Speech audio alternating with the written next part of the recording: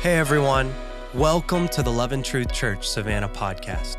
We are so glad you joined us. Our hope is for these teachings to be encouraging and uplifting, and that they would help you grow in your relationship with God.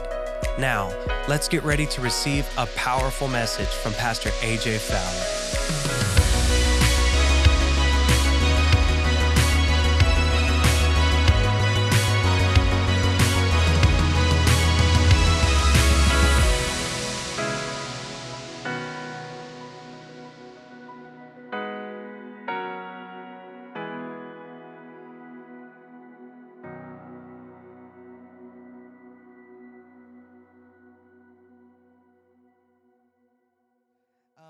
If you got your Bibles, I want you to, I'm not going to do this long, but and I knew that tonight was going to be a little bit different, but if you have your Bibles, turn with me to the book of Judges chapter 6. I want to talk to you out of a subject called availability. Availability, and really, people come up to you and they're asking about your calendar, and they say, will you check your availability and see if you're available on this date or on that date? And depending on who it is, we begin to shift things around, right? You know, if it's somebody we don't know, I don't know, I got some stuff happening that day, and you don't want to lie to nobody, right? I got some stuff happening that day. You'll change. You'll give them the runaround. Hopefully not. But if it's somebody that's really important, that you'll make plans to be able to meet with those people. Correct? But I want to ask you a question tonight. How available are you? And this is really simplistic. It's going to be very general to you, but I really felt this, and I'm going to pull a story out of the book of Judges chapter 6 with Gideon, because I love this story. I love the story of Gideon, but it's really how truly available are you?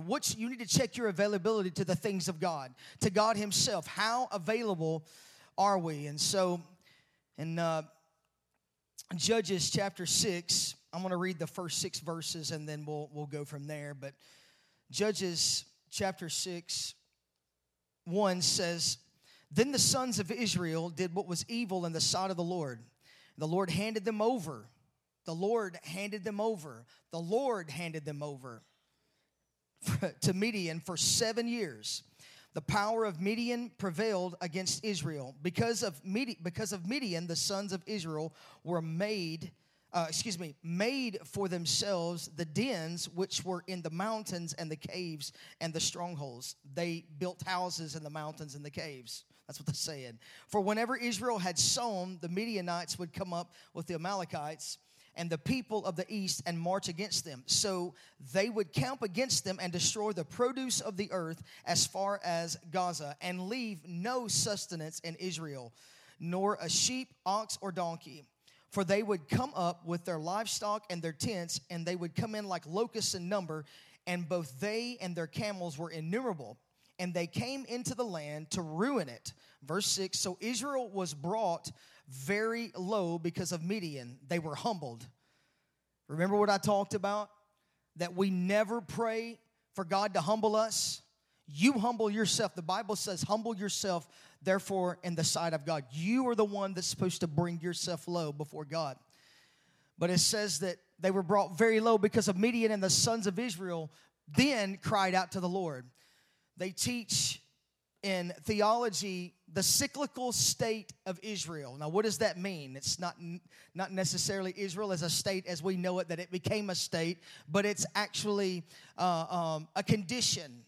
We all have cyclical things that we do, routines, if you want to say it, but that we come back to. And there's also sin cycles that we find ourselves in from time to time. Those things you can't seem to break out. You do good for a while and everything's going great, but then you find yourself right back in the same mindset, the same sin, the same whatever. Well, Israel had a problem. If you read the book of Judges, that's what it's full of. And honestly, if you read back from the time of whenever the formation of the nation, they had the cyclical sins of things that they just could not break out of. So they were stuck in a cycle, which was this. Things are going well. They're serving God.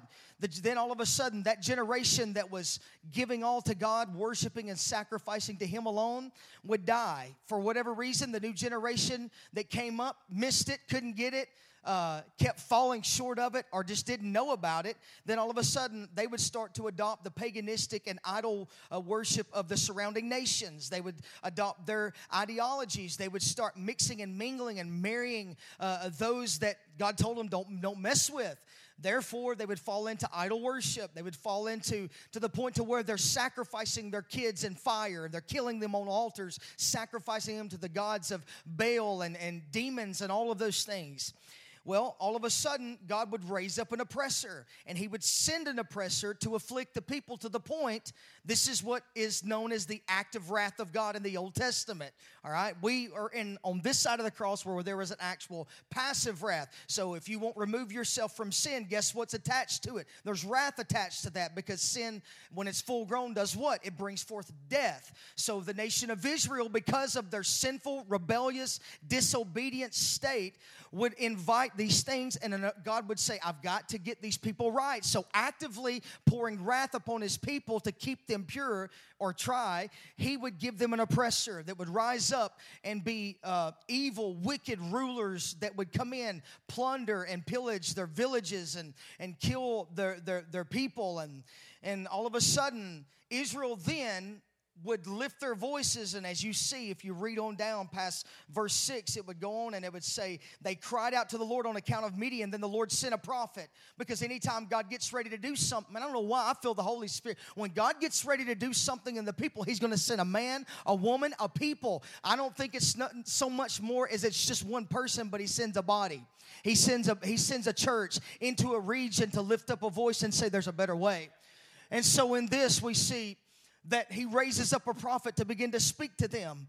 And all of a sudden, they cry out to God. God hears their cry, and then he sends them a Savior. And so when you read the book of Judges, that's what it's full of. And yes, for some that struggle for women being in ministry, there was a deliverer called Deborah that was used mightily, a prophetess, if you will. And that's what she was, that God raised up in the book of Judges to be one of the deliverers of this nation. But we look to a man called Gideon, and I love this story because it's so contradictory. It messes with my mind as I read this, and so I'll dig a little bit deeper. But there are results to sin, unaddressed sin. Hear what I'm telling you tonight. I'm not just blowing smoke, but hear what I'm going to tell you.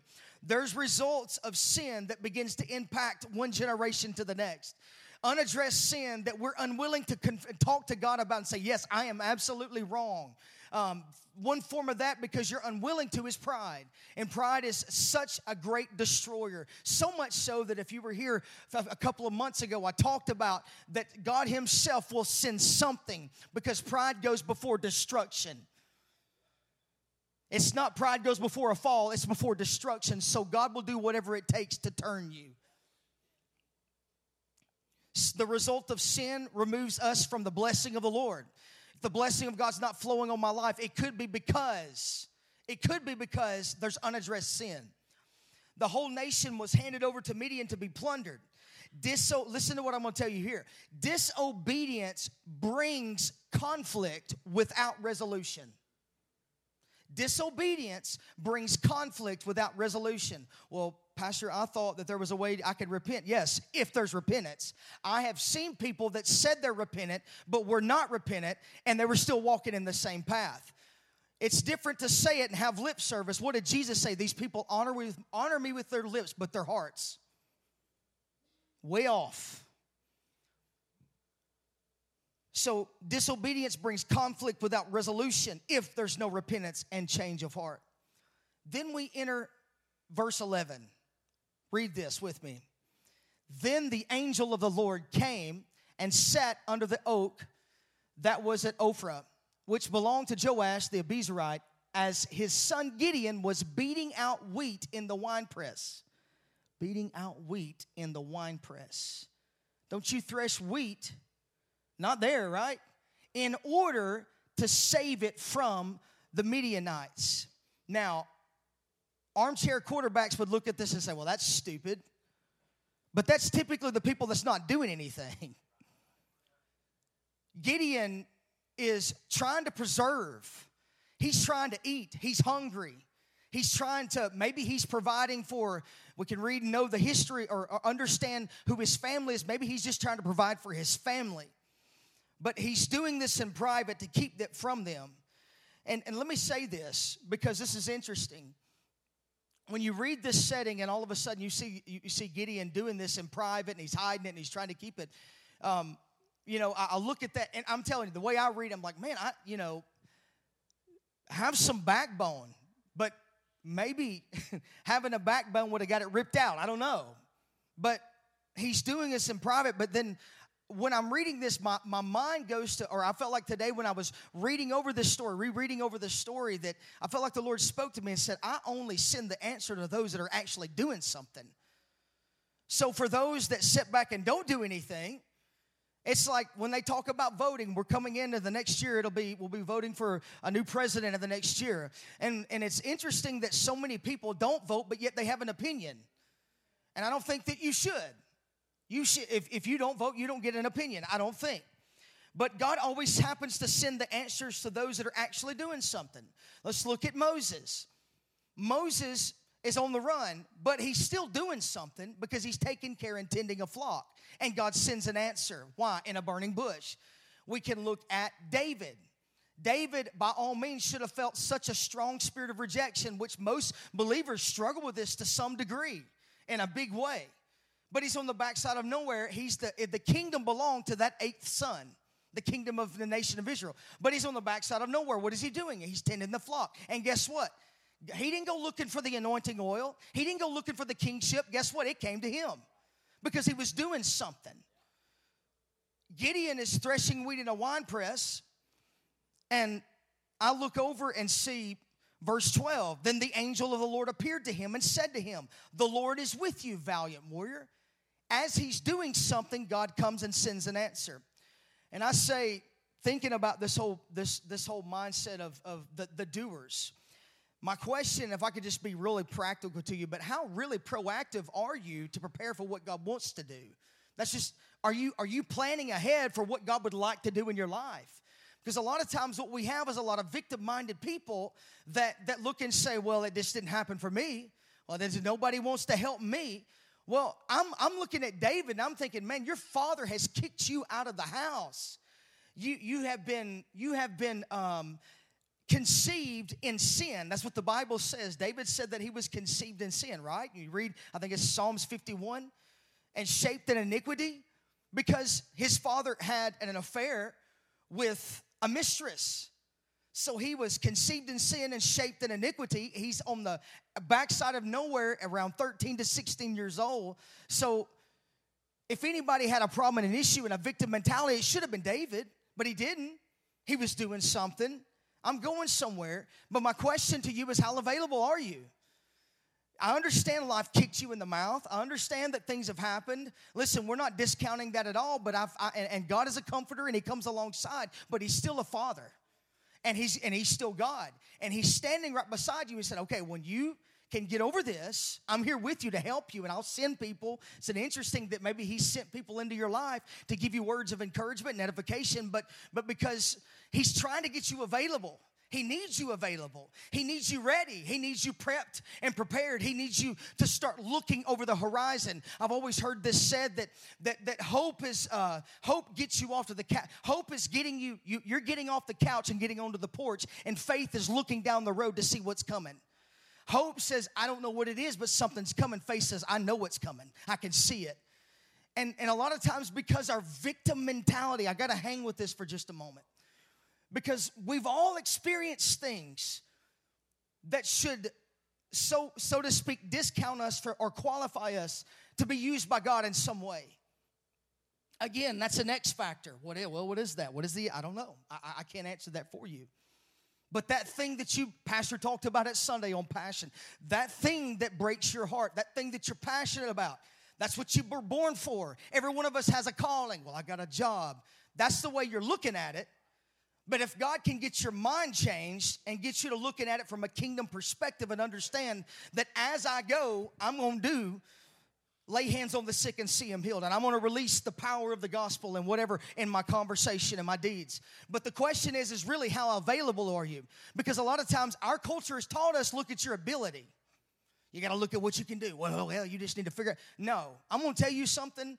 I was probably, when I graduated high school, I didn't have much smarts. I don't care to tell you that. I think God has expanded my capacity since I've gotten out. But all I had was when I came into the kingdom of God, because I don't know how any of you view this theology, but I was a backslider. I had turned my back and said, I'm done. Really was. There was a stint. I said I was done. And coming back into the kingdom of God, man, when I got lit on fire again, I began to read. I never read books in high school. Can't tell me God ain't real. But it turned on a switch, and I began to read. I began to listen. That's a miracle in itself. Some of you will get that in a moment. Because I didn't listen to nobody. It was my way most of the time. Very selfish. Still struggle with that from time to time. Got to be honest here in the pulpit. Be careful with that. But God got a hold of my heart and began to shake some things. And the fear of the Lord settled in, because I realized, oh, wait a second. I see how big He really is. I had these pulses from moment to moment when I'd awaken up and say, man, He's a big God. But then all of a sudden go right back. I don't know how to describe that. That's just how I'm explaining it to you. But then when I fully got awakened to the reality of the goodness and the power and the prosperity that God wanted to pour into my life, it flipped everything. And then all of a sudden, I just started showing up, not with an ability, but just availability. I'm available, God. What do you need me to do? I don't care if it is full-time, and it doesn't matter about if it's full-time ministry, that's great. Wherever I'm going, I'm going to be available. And some of us have got to flip that script. Somewhere in your mind has got to change. Don't be conformed to the patterns and the patterns of this world, the systems of this world, the strategies of this world. But be transformed by the renewing of your mind. Why? Because the Word of God can change you. The Bible can flip the script in your life. It can change. The more you read it, the more that the logical, where people say, that's impossible. You say, no, wait a second. That looks logical. I think that can happen. I think God can heal them. We look at it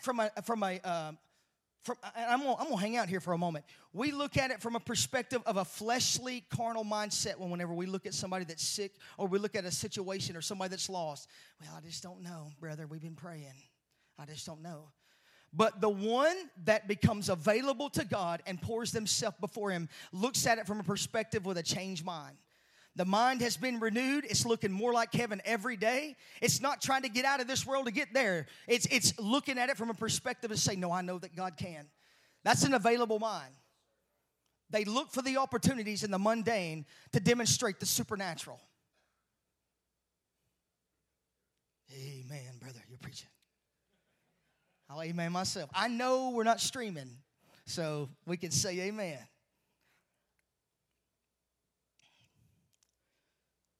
Many people desire to see a miracle come, but they're not prepping for it. Many people want a spouse or a mate, but they're not preparing for it. I understand sometimes it just walks right through the door.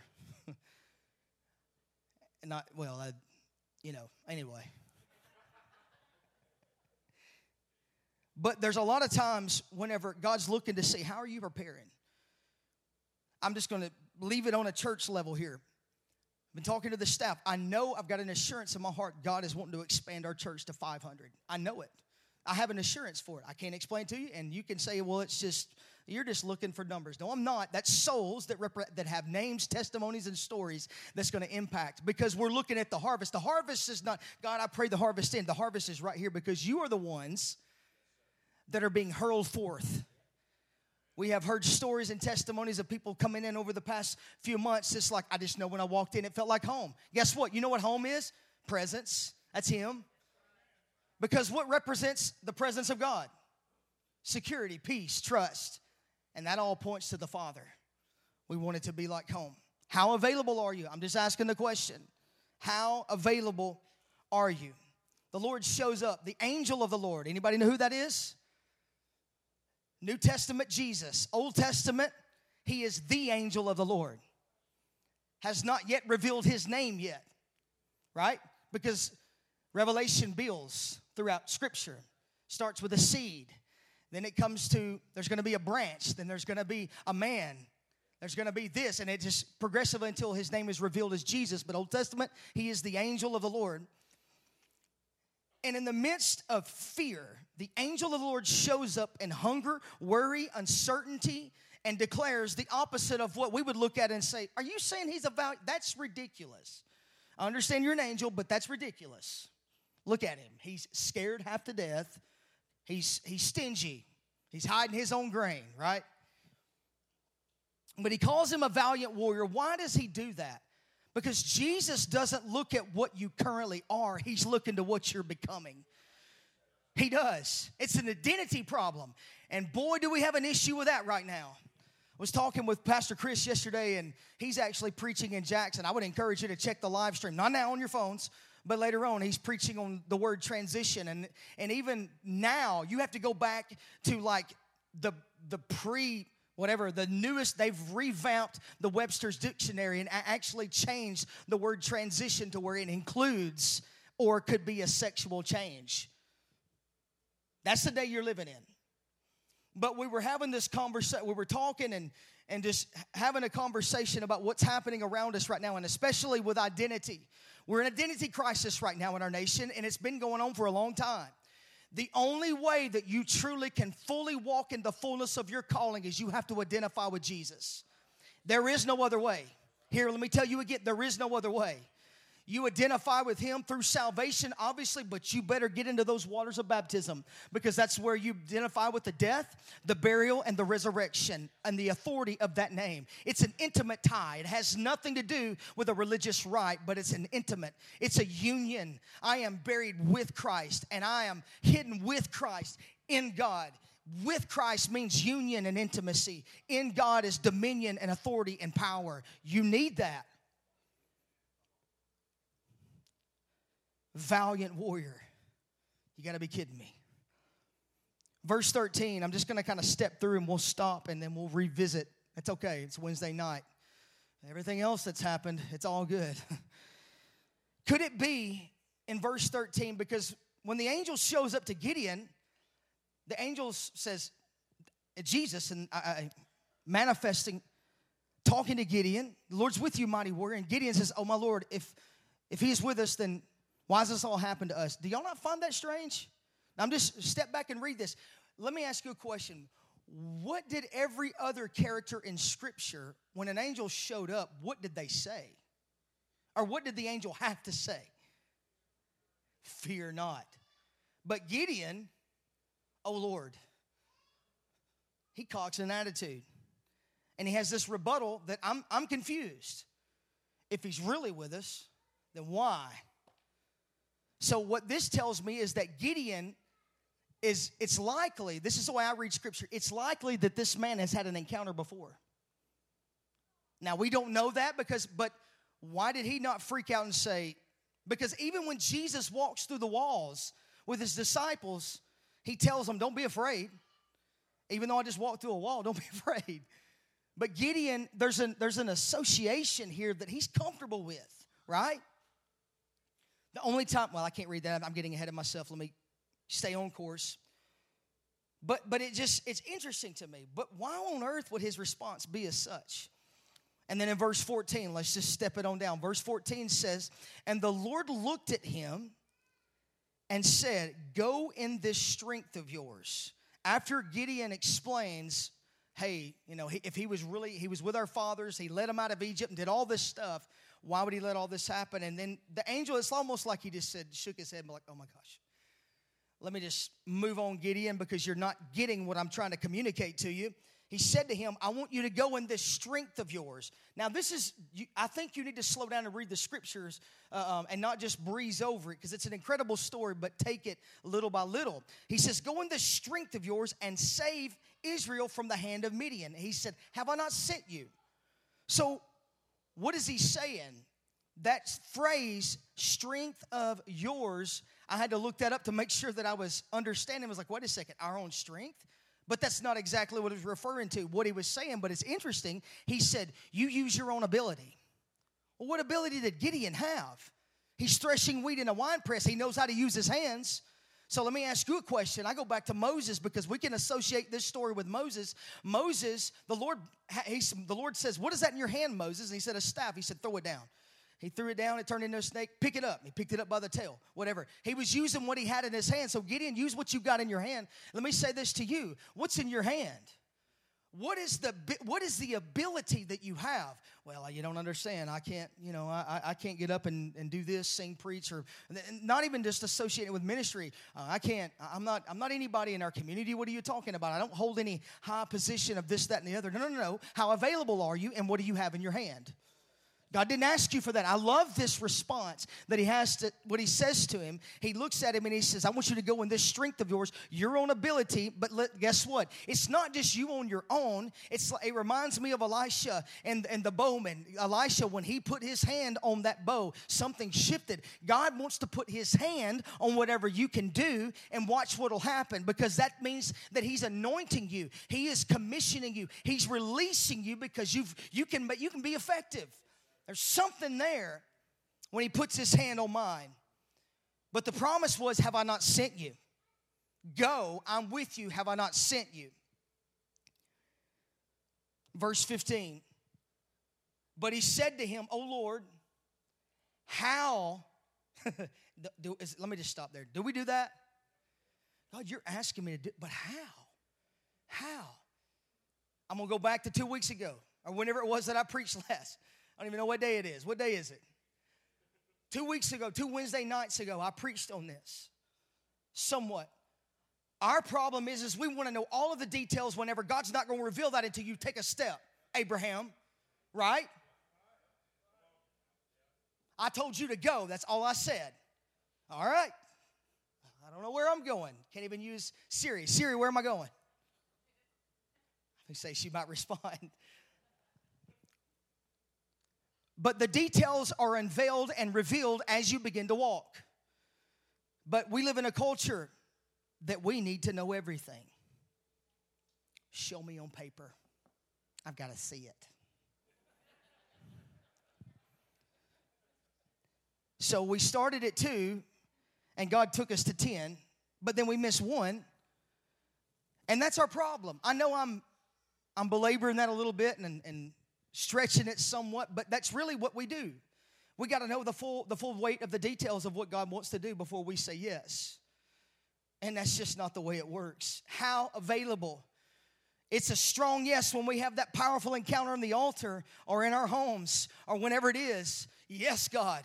And then when God shows up and it's, no, I'm not. I won't do that. I won't go there.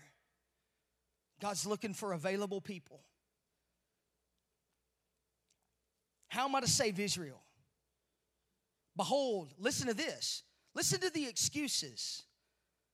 Well, yeah, but they're real, Pastor AJ. You don't understand. These are real, legitimate excuses that I'm giving. They're not excuses. They're truths. Facts. Behold, my family is the least in Manasseh, and I am the youngest in my father's house. Many of us, let me say this because I feel like this is important to understand. Many of us, when we say how, God, you said this, but how, we're not saying in terms of like how to understand what our next step should be.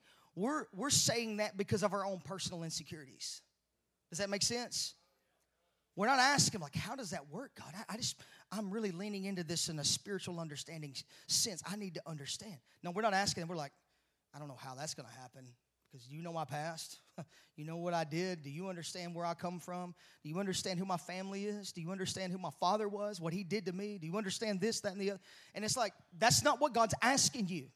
He's already declared over you. He's already spoke to you. Moses, I go back and I think, listen, I'm not going to go there. I remember reading the story of Moses. Sorry, I externally process. That's just me. I know my filters and know where I need to stop. With Moses, I look at the story with Moses, and Moses begins to give a list of things of why he couldn't do what God spoke to him to do. And I love Yahweh's response because that's who he revealed himself to Moses as that. He said, who made your mouth? Who gave you a tongue? Who made your ear? And Moses still one of the most revered in Judaism and even obviously Christianity, but still to this day, when you read the scripture and you look at that, I'm just asking the question, I know it's in scripture, what could God have done if Moses would have just embraced it? What other things could have unfolded? I'm just asking. I don't know. Again, that's the way I read Scripture. We don't feel qualified or worthy because we have an identity issue. We haven't identified with Jesus because you would understand that your competence. Let me ask you a question. Where does your competence come from? Where does your competence come from? If you read 2 Corinthians, it says that we are not of the we're not of the letter that kills, but we're born of the Spirit. I'm paraphrasing, but our competence is not in and of ourselves, but our competence comes from Him. That's where it's from. So my competence doesn't lie in what I can do. It's who I am in Him. You identify with Jesus. And as I identify with Jesus, guess what? I understand I'm not doing this on my own. For those of you that say, I'm just an independent person, it's biblically wrong. I'm just being honest with you, because you were not meant to do this by yourself. At any state, at any level, you are meant to depend upon somebody. Not to the point to where they're your crutch.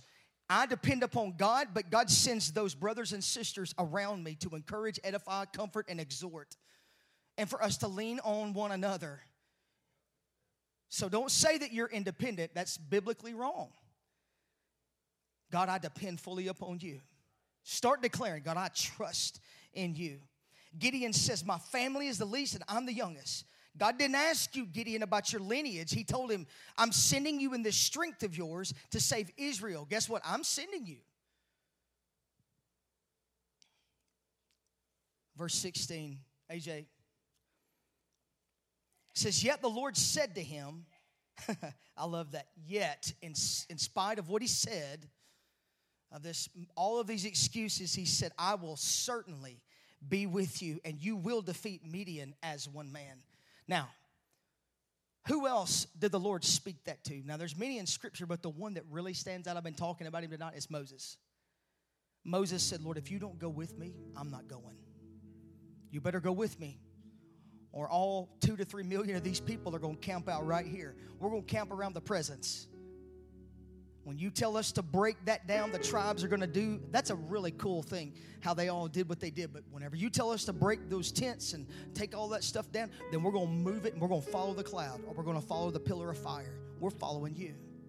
Some of us have declared that we're available and run out with all of this. We're charging hell with a water pistol, and God didn't tell you to go nowhere. You got a lot of zeal, and that's great. But it's important to make sure that you're following the cloud or you're following the pillar of fire. Yes, God, I'm available. Keep your eyes on Him. I've told our staff so many times, if Satan can't get you to fall into sin, his next best weapon that he uses on a believer is distraction. Get you busy. Doing. Well, Pastor, I thought you said I had to be doing something. Yeah, you better be doing something according to what He's calling you into. Otherwise, you have to work twice as hard in the flesh to accomplish something that He can do gently and in due time in the Spirit. Is the work that I'm doing carnal and fleshly? Am I doing it of my own strength? Or is God's hand on it?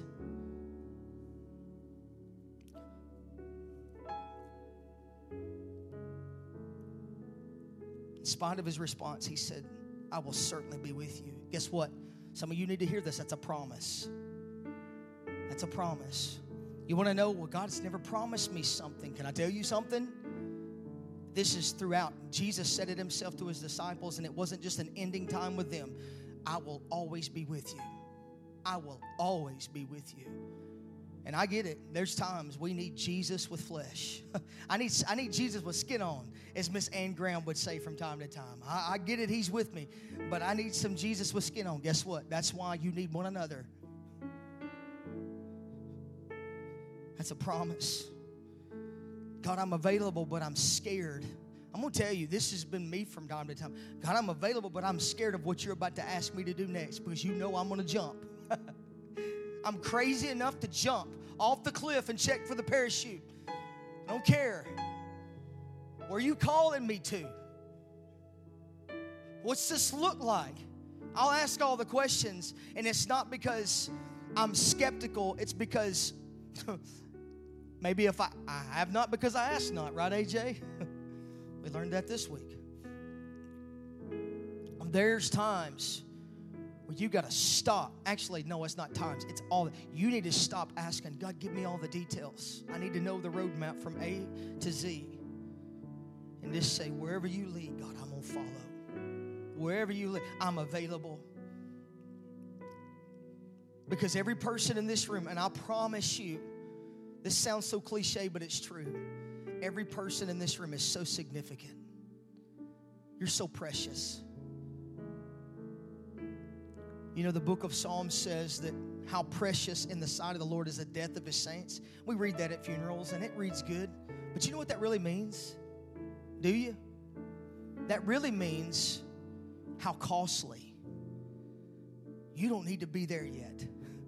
God needs you here. You understand? I know it. The wild blue yonder will go there. Forever we'll cross the Jordan and be with Jesus, but not yet. There's more to do here. And how available are you?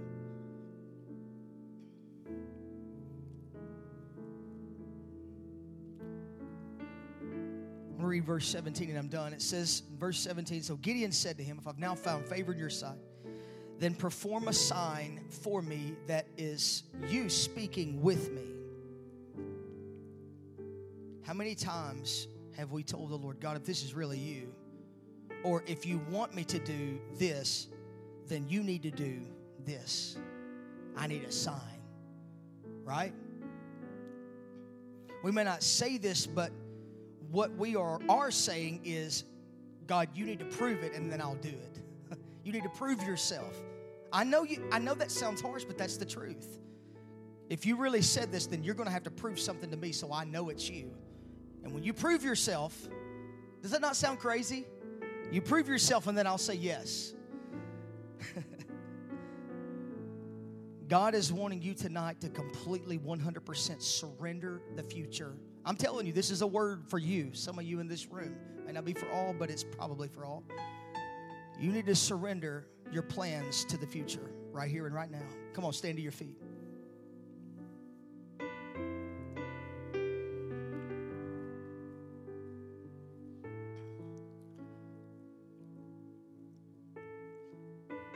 It's time as we get ready to shift into a new year. Not that a new year changes anything. People say, well, the new year is going to be this and this and this. No, it ain't happening right now. I'm serious. I think that we rely so much on that beginning of a brand new year to where we make changes and shifts. And whenever God's like, today's the day of salvation, let's change stuff right now. But I want you for just a moment, with your eyes closed and just a moment of meditation and a selah. And all in light of what I've just preached tonight, I want to ask you the question, how available are you truly? Have you been available? Or have you been so busy that God has not been able to work, move, and flow through your life? Because your schedule is so hectic and crazy and busy. Oh, you're busy, but are you really being effective?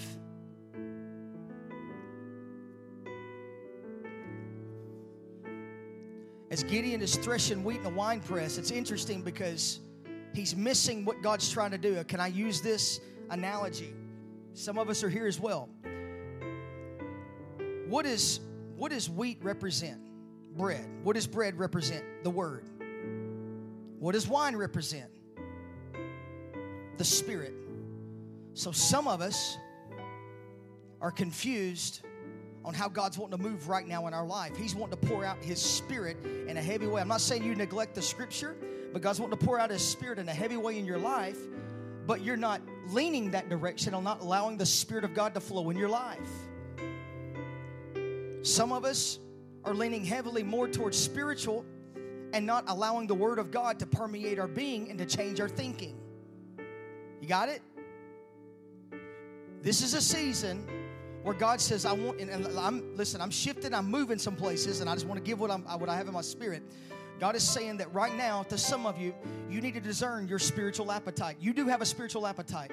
God has shifted some of the seasons with spiritual appetites, but we're missing it. What is feeding you spiritually? Pay attention to those things. That's vital. Now, for those of you that feel in your heart, you're like, Pastor, people's eyes are closed so nobody's looking. You say that, I feel like in my life, I haven't been available for God to work and move through my life. I want you to raise your hand so I can see it. I'm seeing hands going up all over. Anyone else? Hey, it's okay, because tonight, guess what? You just need to realize it. You needed someone to preach it to you so you could see it. What about those that your schedule's been so hectic and busy that you didn't realize it till tonight? Anybody? Come on, raise your hand. See hands going up. Now, if you would, just raise both hands right now. All of you. Those of you that raised your hands, raise both hands. Father, in the name of Jesus, I'm asking you for the spirit of wisdom and revelation and the knowledge of Jesus to come. I'm asking you for a spiritual awakening in this room. I'm asking you to refresh your people. I'm asking you for a time of refreshing to come. Because even right now, as they begin to repent, God, I'm sorry that I have not been available. I'm sorry that I have put things ahead of you, in front of you. I'm sorry that I haven't done what I've been called to do in this time, this season. I'm sorry. Forgive me, God. Listen, I'm right there with you. I have my moments when the urgent screams louder than the important. And so, God, I'm giving you over once again. I say yes to my future. I don't know what it looks like, but I don't have to see every step. I don't need the details to follow after you. I trust you. Come on, tell him that. Say, God, I choose to trust you. I choose to trust you. I really feel, I'm telling you, I feel just a wind of the Spirit of God just beginning to blow through this room. It's gentle, but it's looking to fall upon hearts. I feel like just a fresh fire from the Holy Spirit coming right now. Just a fresh rain. I want you to just begin to feel the rain of the Holy Spirit beginning to rain upon your life, saturating you from the crown of your head, down your shoulders, all the way down to your feet. Father, pour out a fresh rain right now. I agree with what heaven wants to do. I agree with a spirit of revival and awakening, just a renewal. Some of you are getting renewed right now. I sense just renewal, just like a fresh rain. Come, Holy Spirit. Come, Holy Spirit. Flow, move, touch. Thank you, thank you, thank you, thank you. Spirit of the living God, work and flow in our hearts right now. Just for a few moments. Bear with me for just a few more moments. As your hands are extended out in front of you, just receive it. Listen, I want you to receive. I want you to receive. Revive, God. Revive, God. Revive, God. Revive. Thank you. Thank you. Thank you, Lord.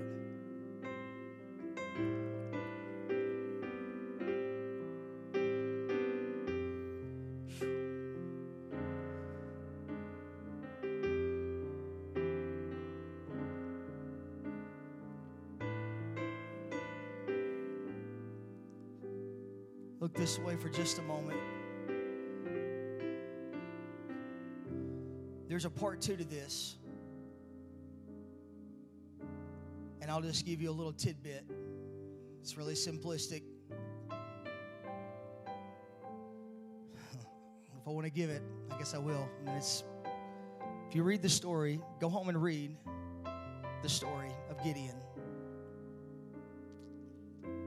There's times in your life where God has to shrink everything back so that He can bring about a purpose that only displays itself as a supernatural solution. I know that's a lot. There are times you think, I've got all of this, I'm ready to rock and roll, it's fixing to be great. And all of a sudden God goes, that won't fit through that door. You need to shrink back some. Because the victory that He wants to give you, He wants to give one so that no one gets the glory but Him. I'm going to leave it at that. We're going to dig into that on the next one.